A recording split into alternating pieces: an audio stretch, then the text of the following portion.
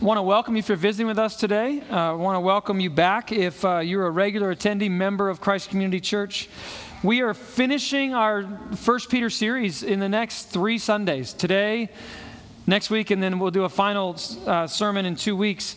A.J. Babel will be preaching next Lord's Day. I had intended to take the Sunday off for graduation weekend for Lena, and we don't have graduation. We don't have family coming to town, but A.J.'s been preparing to preach next week, and so I'll be here with you, but I'm eager to have him be preaching next Lord's Day. And then just a little bit of a window into where we may go. During the month of June, what A.J., Bill, and myself will do is preach various texts from the Psalms or wisdom literature at least over the course of June.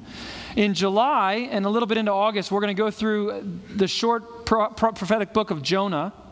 And then, Lord willing, we may adapt all this, but Lord willing, in the fall, start going through the book of Acts to build on what we've looked at in John, to build on what we've looked at in 1 Peter, and then to enter into a picture of the New Testament church where God's Holy Spirit was so actively forming his people and transforming the world by the beautiful, simple gospel of the resurrection of Jesus and the hope that's ours in Christ. So just anticipate that. But let me ask you now this morning to turn to 1 Peter chapter 5. I'll read from verses 1 through 5. Allow me to say this. I recorded the testimony this week that you can go home and listen to. Some of you already told me you watched it this morning. Part of that was because the word that is going to be read here is Peter's exhortation to elders, to pastors. And it ends up being about 11 minutes of too much of Jim's face and talking. However, some of you know a little bit of our story. Some of you don't know my story. But I just try to encapsulate 20 years of pastoral ministry and how this text comes to bear. And I joked with Julia this morning that one of the reasons maybe I needed to do that is so I wouldn't vomit this morning trying to preach from this text. Because these are very real words. If you're an elder in this church, or if you've been an elder ordained in the church, this is an exhortation for you from Peter, a fellow elder who walked with Jesus. If you're a lay person in the church, this is a direct exhortation for you about God's system, his picture of shepherding leadership, shepherds who are under shepherds of Jesus for you. And so this is a very direct exhortation from a very personally intense, I think, a very deep Peter. And would God bless us now as we hear it. So let me ask you to stand if you would. I'll read verses 1 through 5 of 1 Peter chapter 5. So I exhort the elders among you, as a fellow elder and a witness of the sufferings of Christ, as well as a partaker of the glory that is going to be revealed. Shepherd the flock of God that is among you, exercising oversight, not under compulsion, but willingly, as God would have you, not for shameful gain, but eagerly, not domineering over those in your charge, but being examples to the flock. And when the chief shepherd appears, you will receive the unfading crown of glory. Likewise, you who are younger, be subject to the elders. Clothe yourselves, all of you, with humility toward one another, for God opposes the proud, but gives grace to the humble. This is the word of God. Father, would you help us now as we open your word? Would your spirit that you've not taken from us, but you put into us if we are your children, would your spirit help us to understand the beauty of this text? Why it matters for our church and your church here in this place. Why it matters from the lips of Peter, from the pen of Peter, if you will. Lord, give us understanding that applies by your Spirit's help. In Jesus' name we pray. Amen. You may be seated. So, in any form of communication, there are 2 things that are very important. There's many things that are important, but 2 things are very important. When you interact with another person, it's important to understand what is being communicated and why it is being communicated. And one without the other will truncate connection between 2 persons very, very grievously oftentimes.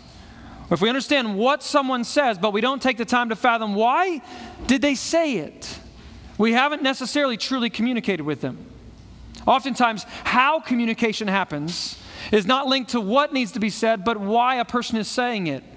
Maybe that's why a person's amped emotionally or reserved and pulled back. It's not because of what they have to say, it's why they need to say it. So I want you to understand with me that in this text here, it's good for us to say, what is Peter saying? But it's better for us to start by saying, why? Why does Peter, in the final chapter of his letter to the church, which of course we know didn't have chapters in its original, but his last section, why does Peter really take a hard turn? For example, did you know that the word church is not used in this letter? The Greek word ekklesia is not used in this letter. Peter has been writing to the scattered church across Asia Minor. He's been writing to Christians in general about their being sojourners, about exile, about their suffering. Nowhere has he said anything about church government or about a local church. Why does he choose to culminate his letter with a very direct word to shepherds of local contexts where sheep are scattered across Asia Minor? We need to ask why, and that's what we're going to try to do first. And so you have an outline in front of you. And I want to start out by talking about why these words come to us from a broken and a restored Peter. Right? Because actually in verse 1 of chapter 5, it's the most personal sentence in the entire book of, the entire epistle that we've looked at. He says, I exhort you as a fellow elder. He gives a self-description that he's an elder in Christ's church. He's an apostle also. He says, I was a witness of the sufferings of Jesus. I was there. I suffered with him. I also tried to stop him from suffering. But I was a witness of it. Then third, he's a partaker of the glory that's about to be revealed. So he's with us in our journey of faith. He's anticipating. And if we look at the beginning of 2 Peter, we know that he knows his time is coming to a close very quickly. So he's also at the end of his life. It's a very, very personal description that should perk our ears up to why does he say this? So in your outline, I wrote down, we need to understand why this would be said to us from a broken and a restored Peter. Why does Peter go here? Well, first of all, he has to personally. He has to personally. And here's what I mean by that. This is a loaded thing for Peter because of the very last interaction he had with the resurrected Jesus. Why does he have to include this in this letter? Because this thought of shepherding the flock of God that's under his care has been on his mind and his heart since the moment where he missed the mark when Jesus was suffering and he denied him 3 times, to the moment that Jesus revealed himself on the side of the sea, cooked breakfast for them. John chapter 21, the resurrection scene where they realize it's Jesus. And they end up at the shore, the disciples, and Jesus pulls Peter aside. When they'd finished breakfast, Jesus said to Simon Peter, Simon, notice he used his old name, Simon, son of John, do you love me more than these? Whether that means, as we looked in the Gospel of John, does that mean you love Jesus more than you love your brothers? Or do you love me more than they love me? Either way, Simon, is your love as deep for me as you think it is? Jesus says, well, Peter answers, yes, Lord, you know I love you. Jesus said to him, feed my lambs. He said to him a second time, Simon, son of John, do you love me? He said to him, yes, Lord, you know that I love you. He said to him, tend my sheep. He said to him a third time, Simon, son of John, do you love me? Peter was grieved because he said it to him a third time. And he said to him, Lord, you know everything. You know that I love you. And Jesus said to him, feed my sheep.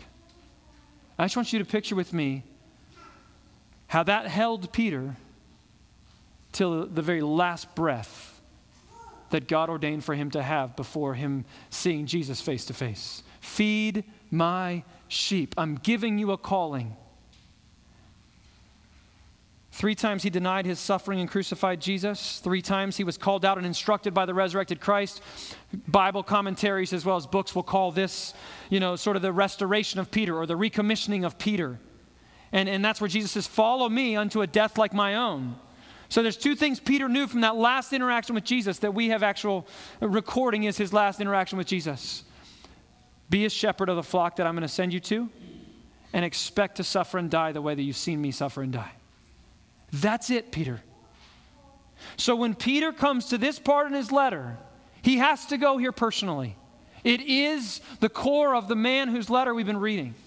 I want you to know that. There's so much depth here. So much depth here. And so I want to read a quote that I also read regarding in John 21 where Jesus links Peter, do you love me, with shepherding my flock? Those two things are integrally linked in John 21. Here's what Clowney says in his commentary, just a helpful theologian says this. He says the care of pastors for their flock will be proportional to their care of the Lord. Love for Christ will kindle compassion for Christ's scattered sheep, the little ones for whom he died. If you're an elder in this church, if you're the one speaking right now, love for Jesus will be proportional to the desire you have to love and shepherd the flock that's under your care. Why else does Peter go here?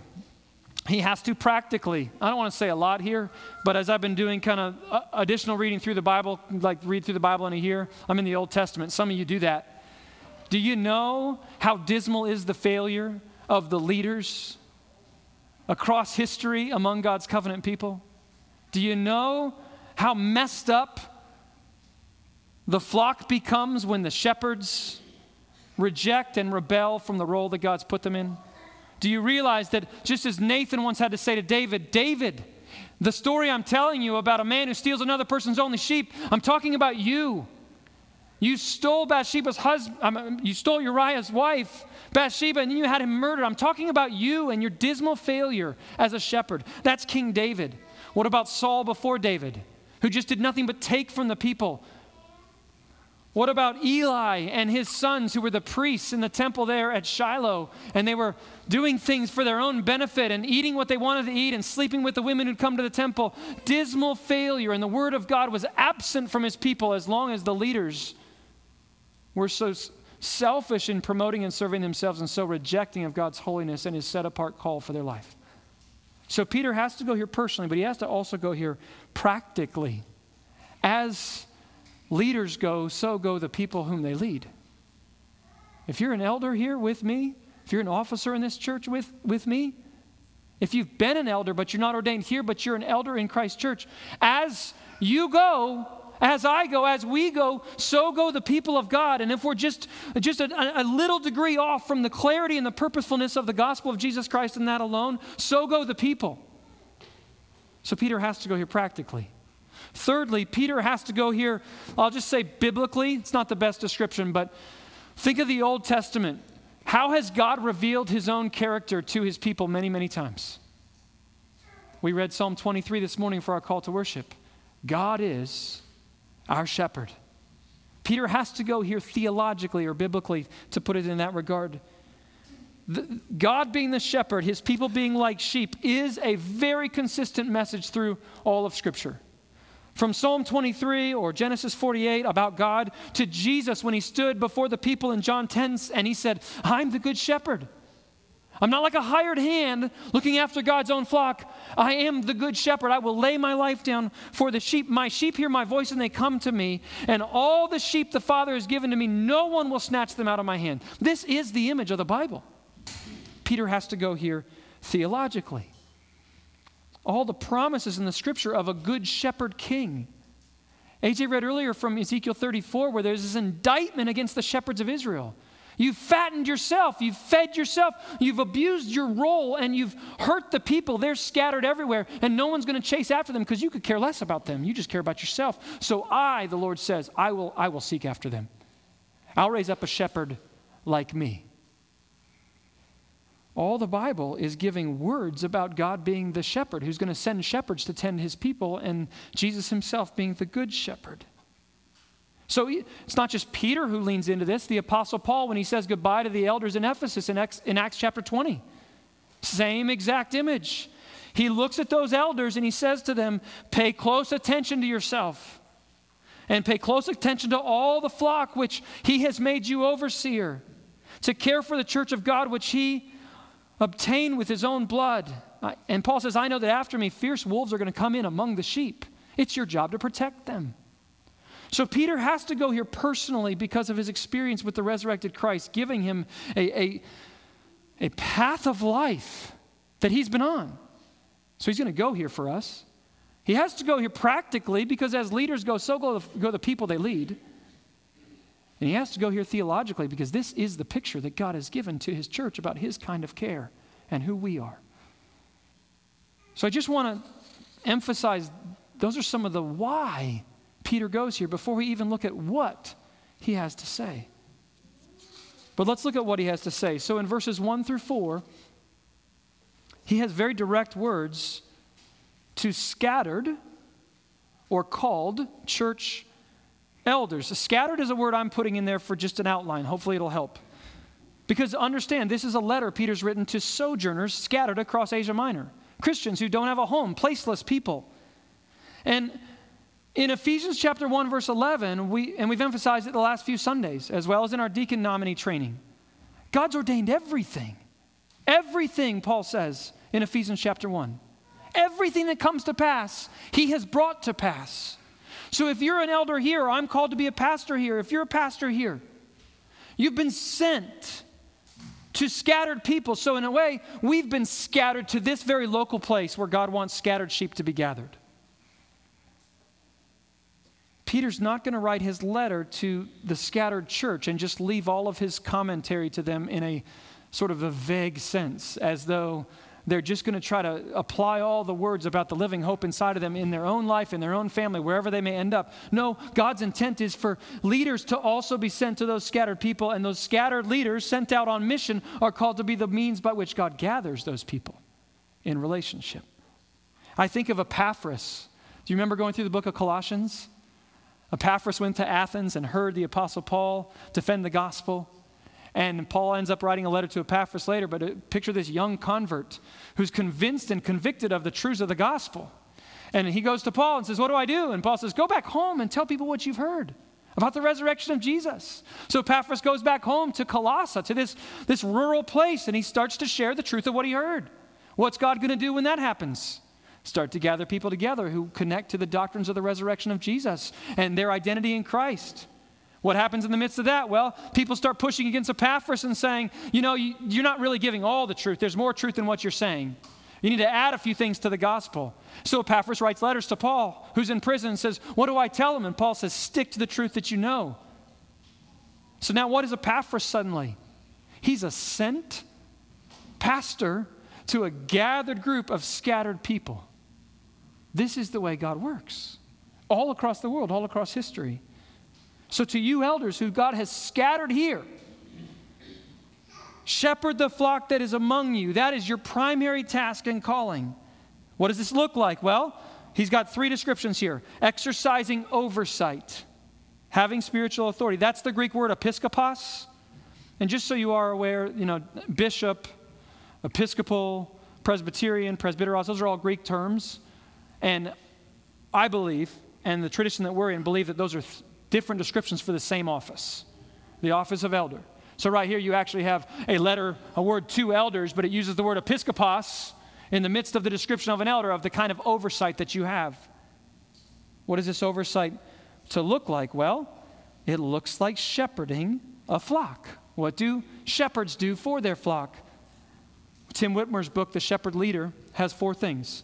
Shepherds know, feed, lead, and protect the flock under their care. Know, feed, lead, and protect. If you're a father or a husband, that's your marching order from God as well.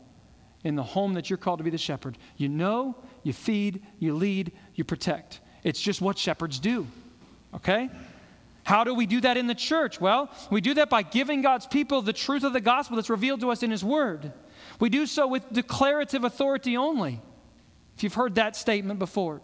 Ecclesiastical, church authority only. We don't have any authority in the culture outside the church, and we can't do anything to force anyone to do or believe anything. All we can do is declare the truth of the gospel authoritatively.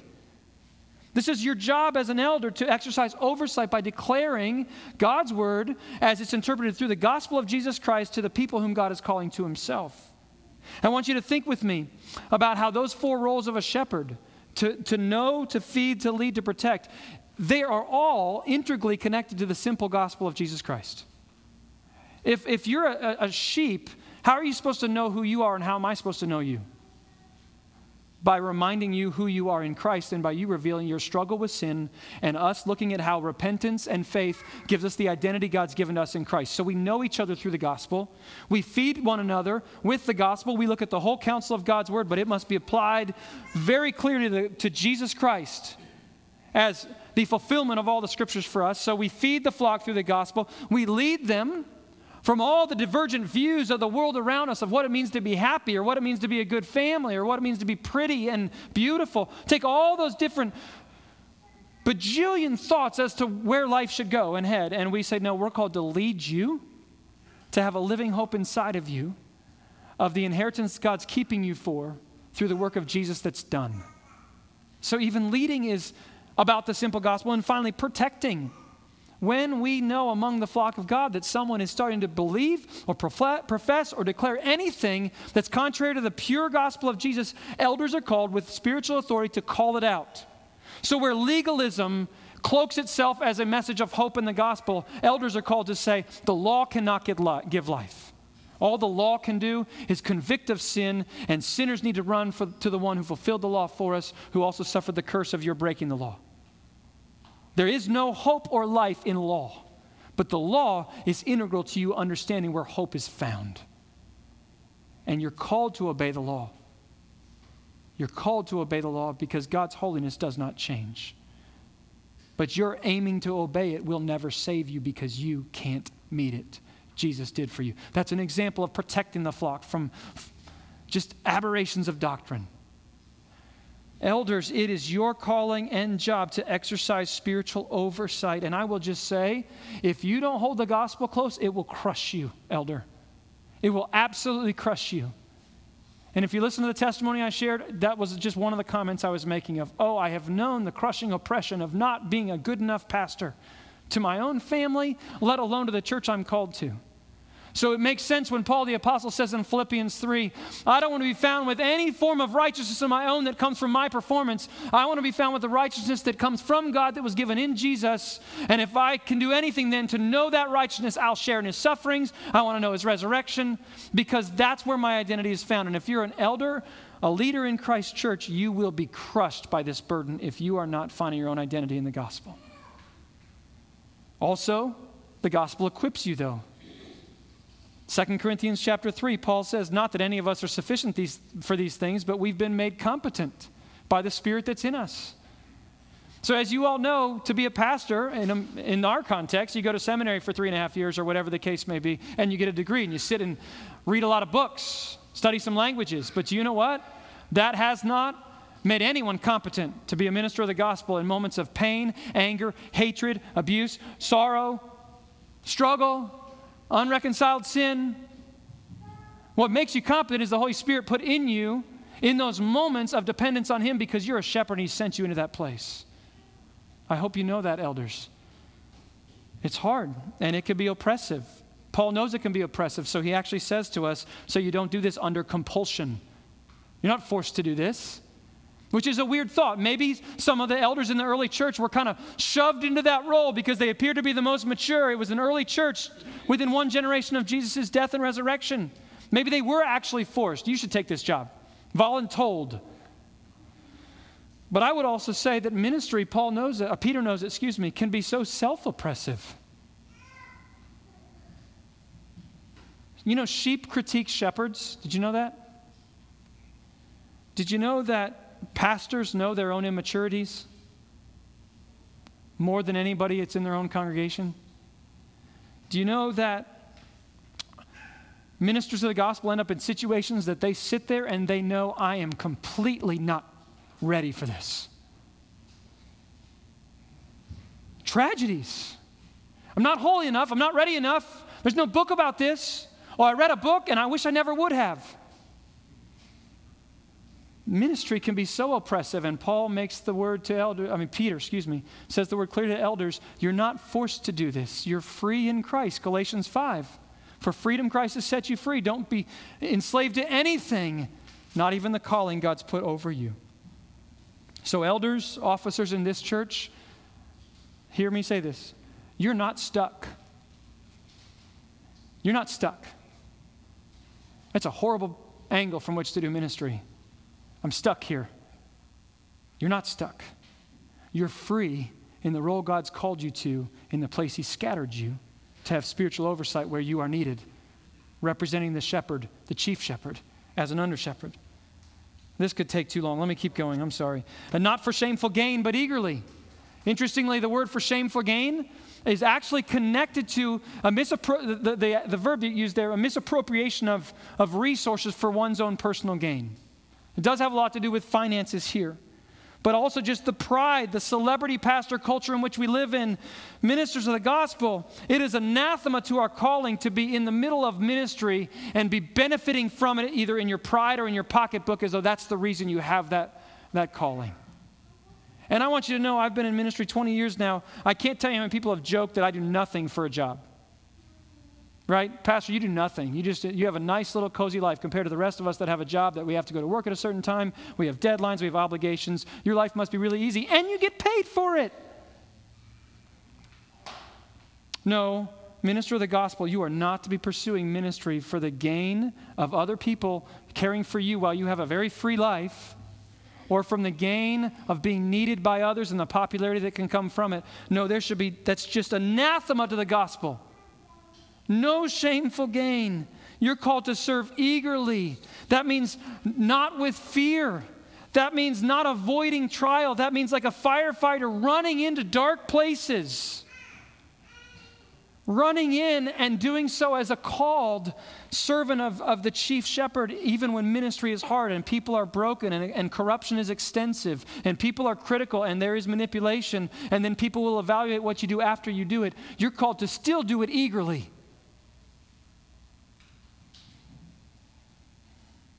Thirdly, he says shepherding looks like not domineering over those in your charge, but being examples to the flock. Let me be honest with you. I guess I can be a domineering personality, but the other side of domineering is being weak and afraid all the time. We're not called to that either. But domineering is saying, I'm in ministry for the power.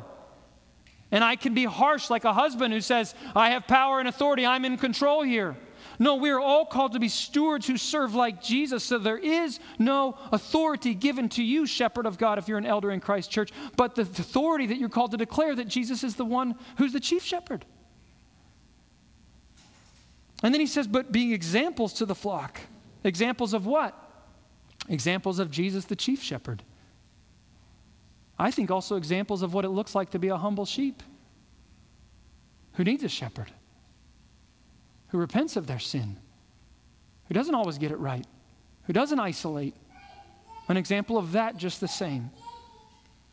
These are very heavy words to an elder, to a shepherd, but there's a promise connected to it. And before we move on, I want you to see the promise.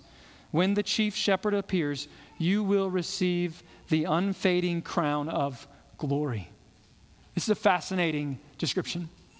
So in the Greek, the adjective for unfading is amaranthanon, from which the amaranth flower with a red blossom kind of it's describing that flower. That flower has a rose, a colored of blossom that just never fades. It would be the blossom that would be put on a wreath for an Olympian or someone that was competing in athletic games. In the days in which Peter would write, this wreath would often be redone in gold and laid around the neck of a civil servant who had also competed well. It's the same description here, this crown, this wreath of glory. Well, what is this crown that a shepherd on earth can expect? Well, the Bible calls it a crown of glory. What did Jesus pray in John 17 to the Father about those who would follow after him? He says, Father, I want you to give them the glory that I've had with you from eternity. So I think the crown here, honestly, is the glory of the Son, the glory of God, known and shared by the servants of God. But what does a servant of God do with that crown of glory in the end? I love the Bible, how it all fits together. Revelation chapter 4, verse 10. What do the 24 elders do when they see the Lamb?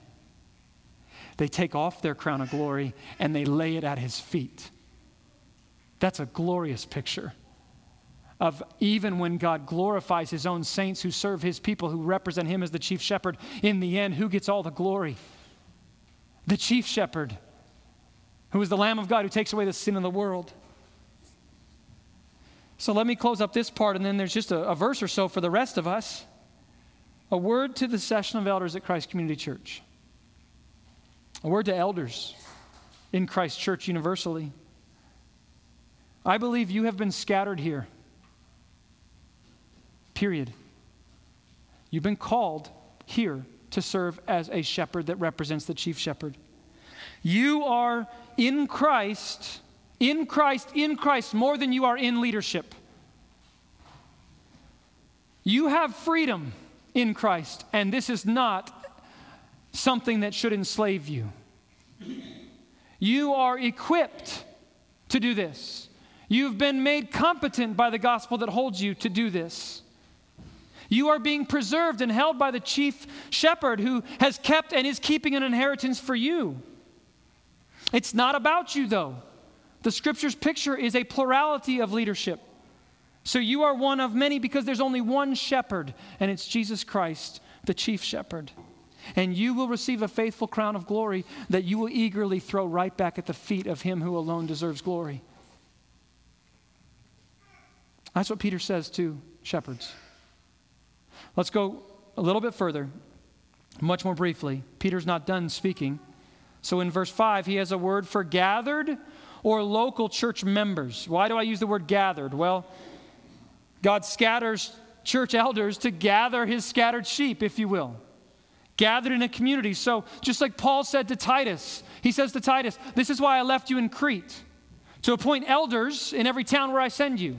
So picture one church at first in each town, and Titus had the calling from the Apostle Paul to appoint elders, plural, for that faith community in that town. And so we believe in a plurality of elders. Every little church has elders, should have elders, gathered by God, representing the chief shepherd who's Jesus. That means that you, Christ Community Church members, are a local gathering of sheep.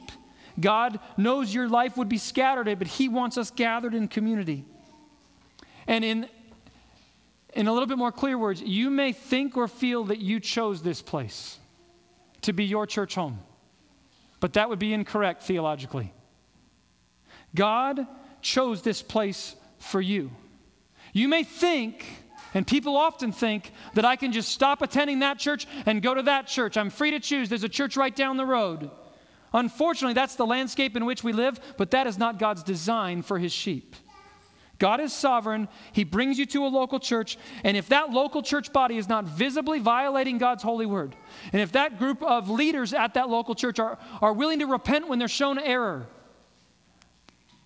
then you are called to be gathered in that place and to participate as the leaders of that church would show you the pathway of maturity in Christ for that community.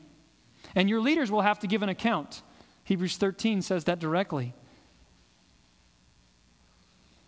But Peter goes to the realm of the church attendee. Now, if you see in your outline, I use the word member. I don't like that word. Just thought I'd tell you, I don't like that word, but I use it on purpose in this outline. Because the word member may sound like we're a member of a club. That is not the way that I want you to think about it. Ephesians 2:19, Paul says that we are members of the household of God. I know that when he says members of the household of God, he's not describing members inside of this building. He's describing members of the house that God is building, his people, which is the building. I understand that. Why do I use that word? Well, listen, please, if you will.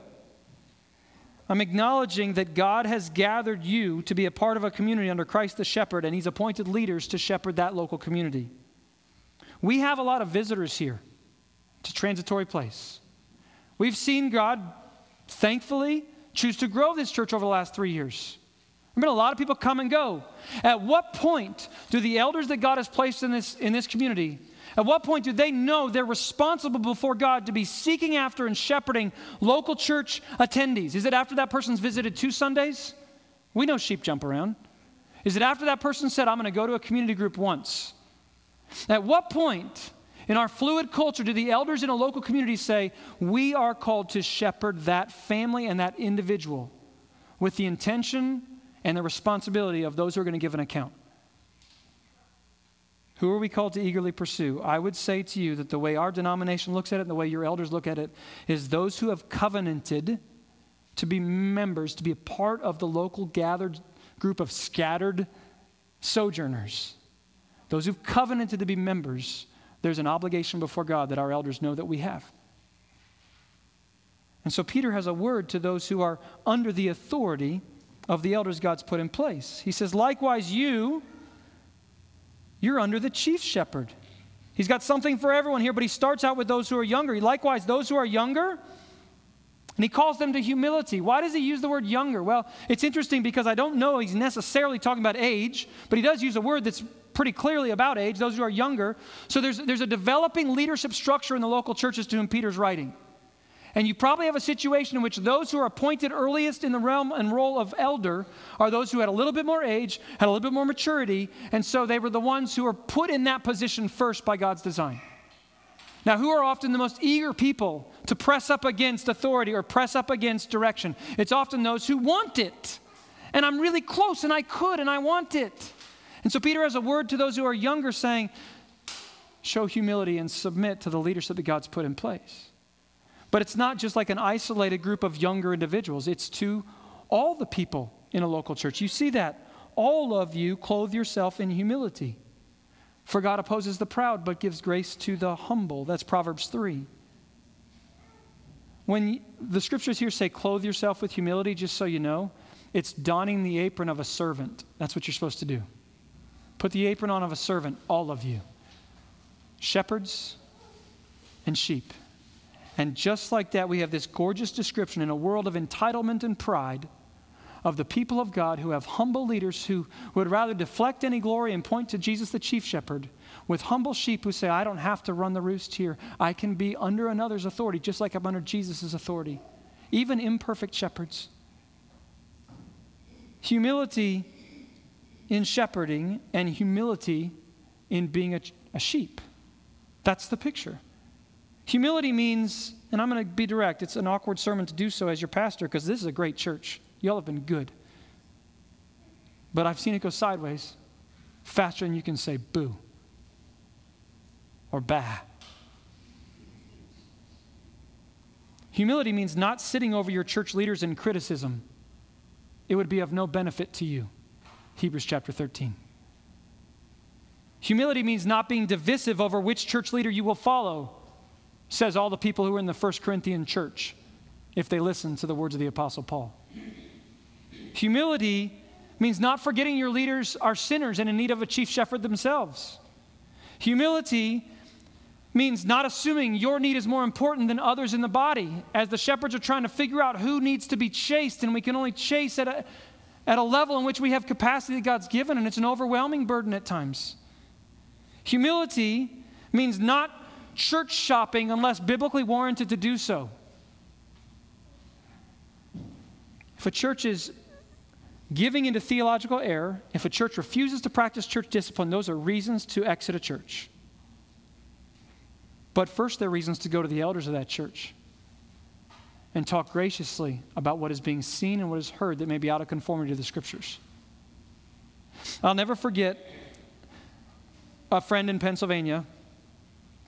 They showed up, and they weren't friends yet. They showed up, and all of a sudden you had this very mature family in the way they were listening to sermons and tracking along. They had kids who were in high school and college age. They sat, came to the front, they sat, ended up going to coffee and meals and got to know this individual and went, man, there's a maturity here. Come to find out he'd been an elder at a different church, not in our denomination. Brother, why are you leaving the church you're at? That church is a healthy church that's declaring the gospel. It's actually got a great ministry among this community. Why would you come to our little church plant? It's also a reformed congregation, so you're not coming for theological reasons. Why are you here? He said, funny thing. Over the last 6 months, my family has really struggled to see that the Word of God is making even sense to my children and my wife and I. And we've been at that church for 15 years. Same preacher. It's just not connecting. So we thought the problem was us. So we realized we were sitting in the back, and we moved and we started sitting in the front of a church. We started reading the text as a family before the pastor would preach and praying, God, it seems like there's a disconnect. What's going on? Are you calling us to someplace else? We want to do the easy thing, which is just to leave, but we're not. We're going to sit here. We're going to track. And so they did. 3 months pass, and they're just struggling as a family. He's an elder. So he shares with his elders, guys, I just want you to know, I don't know what's going on, but I feel disconnected, and it's not anything anyone else has done. Would you pray for my family? Now the elders are praying. They sit with the pastor. And they say, we don't think it's you. Something's going on inside of us. And do you know what happened and why they ended up at our church? Because their pastor and their elders and that family believed God was sending them to another church to live on mission because they'd fulfilled their role at that congregation. Do you know how else that story could have gone? And so they showed up at our church plant in Pennsylvania, and you had the most beautiful, ready-made family to serve who lived with humility. So when I picked up the phone to a friend I already knew who was a pastor of another church and said, "Did you know one of your elders is visiting our church every week?" He said, "Yes, I do. And I hope they'll stay. And if you want to talk to me further about the gifts they have that they may not even realize they have, I'd love to tell you." Humbly stay, humbly wrestle, and maybe you'll be humbly sent on. But humility is the picture that should imbibe a local gathering of God's people. All right, I'm going to close up for time's sake. Let me read this quote to you, and that's how I'll do so. I've been praying all week long, Christ Community Church, that we will be this kind of a people. Come hell or high water, this will be a church that's united in the gospel, united to one another, chases after each other. It's a joy and a delight for every elder or deacon to serve in this congregation, even though we get into the weeds of pain. Listen to this quote. The precarious situation of Peter's readers, his first readers, demanded the leadership of courageous and competent elders who would shepherd the flock of God in a way that could maintain social cohesion and commitment to the gospel of Jesus Christ in light of all the suffering they faced as a church. What you need here is courageous and competent elders who are not afraid of having their own sin found out because Jesus covers it, who aren't afraid of pastoring people because they've covenanted to do so to see Jesus together. I want to just ask you to pray for that this week. Pray for courageous and competent shepherds. And that Christ Community will come out of this COVID-19 separation with as zealous of church leaders who love the flock as much as they love Jesus as is possible. It would be for your good, and it will be for God's glory. Thank you. Let me pray. Father, would you be glorified as we ask for this picture to be lived out in this church? Hear us now as we pray to you. In Jesus' name I pray. Amen.